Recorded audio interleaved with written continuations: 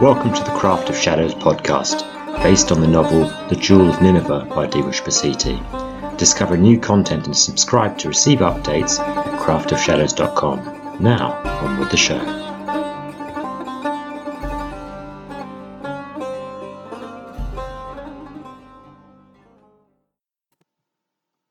Chapter 2 Clock Workshop.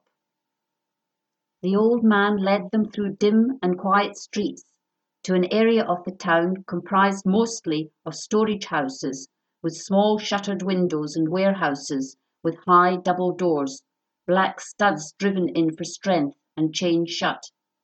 No one was abroad at that hour save a thin striped cat that skulked in the darkest of shadows and watched them with yellow-eyed suspicion. The old man paused in front of a door that had a curious iron band across its waist, with 3 stubby levers sticking out from slits in the band. He turned back to the thief and tapped a twisted finger on the door. "I imagine you're the sort who understand very well how a lock works. The tumblers and the levers, that sort of thing." The thief nodded in dumb assent. "Well then," the old man pushed and pulled on the levers, easily manipulating them with the palms of his ravaged hands. "I couldn't manage to use a key anymore, so I made myself into one." The thief opened his mouth to speak, then closed it as the old man spun around and poked an accusing claw at him. "And think you can just memorize my combination? Bah! I doubt you have the mathematics for that. Every time I lock or unlock my door, a wheel randomizes certain elements. To get in or out, I have to solve the equation. Archimedes would have loved it, I think. Pretty clever, huh?" The thief pursed his lips as he considered this. "What if you're stuck inside and there's a fire?" The old man scowled. "So you finally speak, and you think you're a wit? Bah! Come on in then. This cold gets into my bones." The old man shuffled inside and pushed on another lever, which clicked, and with a whoosh, a network of oil lamps suspended from the ceiling by chains burst into flame and illuminated the room. The interior of the building was one huge space, but almost filled to the roof with convoluted and baffling machinery. Sawtooth wheels rotated slowly against each other on wooden axles. Pulleys spun up and down on paths prescribed by intermeshed brass gears. Pipes twisted and turned and terminated in valves with round iron handles screwed into them. A sudden gout of steam erupted from an opening in the floor, covered with a metal grate. The machinery groaned and squeaked, and at intervals the steam valves would peep a short whistle, then fall silent. The thief studied the scene, looking for traps or hidden weapons. The salt, earthy tang of grease lay heavy in the air. "Close the door then, and welcome to my workshop. Come on in, if you're not scared of a few puffs of smoke." "Are you a magician, old man? I've seen conjuring tricks and miracle herbs, but nothing like this." "Magic? There's no magic, lad. Except, well, everything, I suppose." "Everything? Isn't the world a magical place? Strange forces, alchemy, metalwork, navigation? Did you ever ask how a compass works, or why the wind rises and falls?" The thief shrugged with a non-committal wrinkle on his cheek. "I don't worry about why the world is the way it is.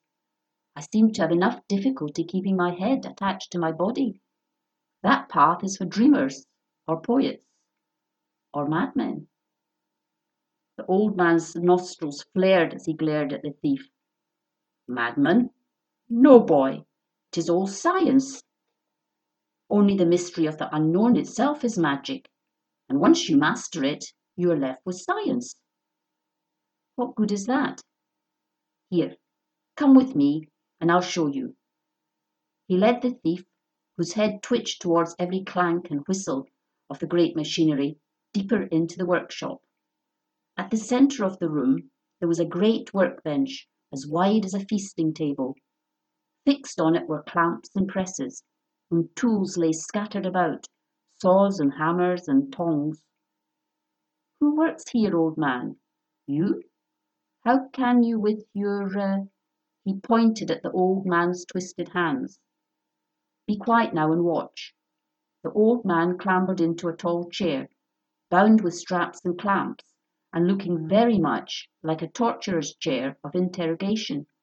The thief shivered with an unbidden recollection. The old man forced down iron clasps with the heels of his palms, locking himself in place. He reached forward, and the edge of his mouth twitched as he pushed his hands with difficulty into large brass gauntlets that lay resting on the arms of the chair. The old man stepped on a foot lever, and the machinery groaned, and more steam spewed from behind the chair. The thief stepped back and reached for his blade reflexively. With a louder groan and the grinding of metal against metal, the old man stood up, grinning toothily. He was armoured in a brass and iron skeleton, animated by gears and shafts that ran back into the chair behind him. He beckoned the thief with an articulated brass finger, longer than the thief's knife. "These are my hands now. Each of my slightest movements can be magnified tenfold." He reached out to the table and picked up a pair of iron tongs, held them out to the thief for inspection. Then, without any sign of effort, he bent the tongs back on themselves and handed the twisted metal to the thief. The thief tugged and strained against the tongs, but couldn't straighten the cast iron. "Impressive. You are a war machine of some kind." "Never!" The old man roared, speckled the thief with spittle, and then closed his eyes and took a deep breath. "That was the highest gear setting and merely an experiment I amused myself with. Now watch. This is what the equipment was built to do." He settled back into the chair, to the gronching of gears, turning and hissing of steam. His gauntlets guided a metal cap onto his head and pulled down a pair of glass-capped tubes that were articulated into grooves that ran from the back to the front of his cap.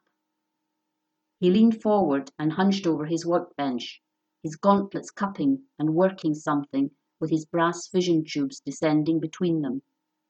After much mumbling, cursing, he sighed and sat back up, then held out one gauntlet to the thief.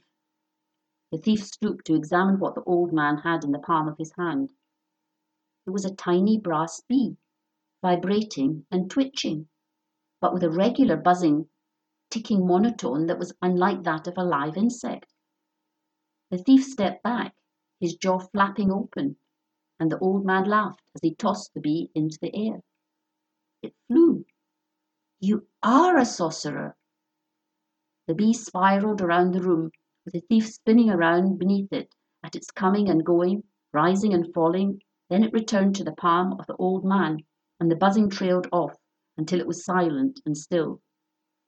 The old man slid back the brass vision tubes, squeaking as they retracted from his face. The cheeks were creased and his dark eyes twinkled in the lamplight. "Not a sorcerer, lad, just a toy maker. I made curiosities and toys to amuse the old sultan, rest his soul. It is only as magical as you want to believe it is." The thief stared in silence at the lifeless bee in the old man's hand. At length the old man gently dropped the bee onto the workbench and began the noisy and complicated business of unstrapping himself from the mechanical chair.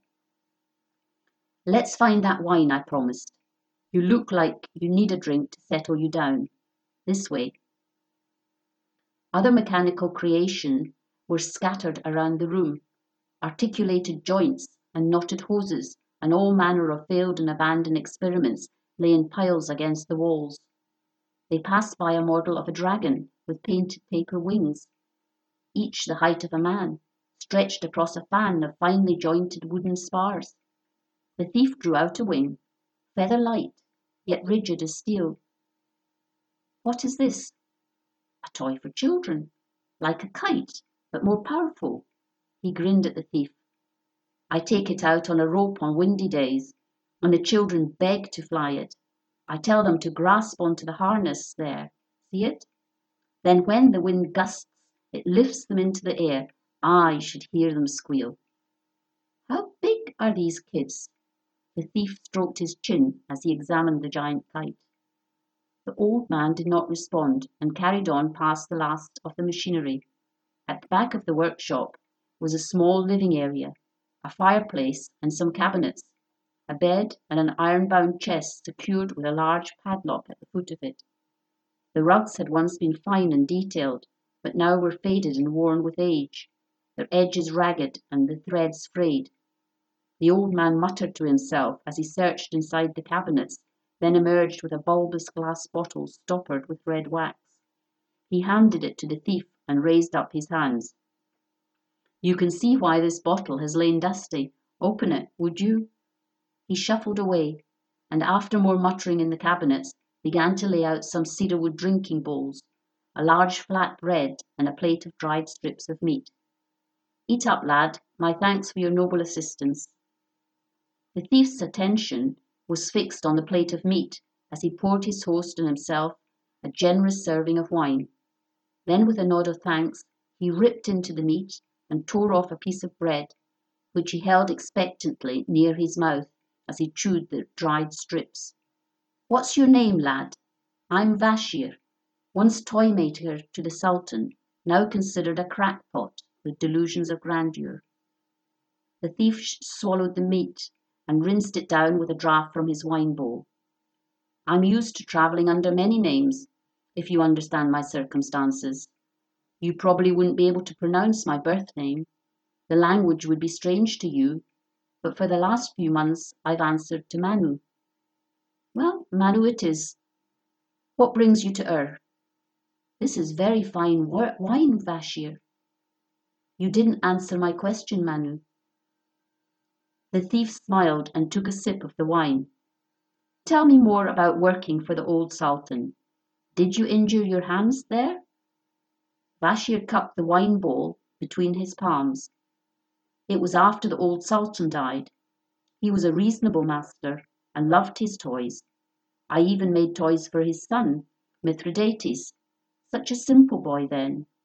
But when his father died and he took the throne, things changed.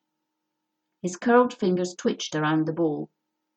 It is foolish to dwell on the past. In any event, we'll have our own troubles to handle soon enough. Between the stirring up of the working classes by such cruel oppression and winning no friends at Nineveh, a storm is coming, a storm that could sweep us all away. There are problems with Nineveh?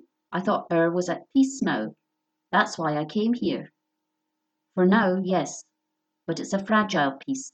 Nineveh warred for years against the Sultan's father, Ardashir, but when he died unexpectedly, they offered a chance to the new Sultan to sue for peace, and he did. For the last 3 years, we've had no conflicts, and it has cemented the new Sultan's position.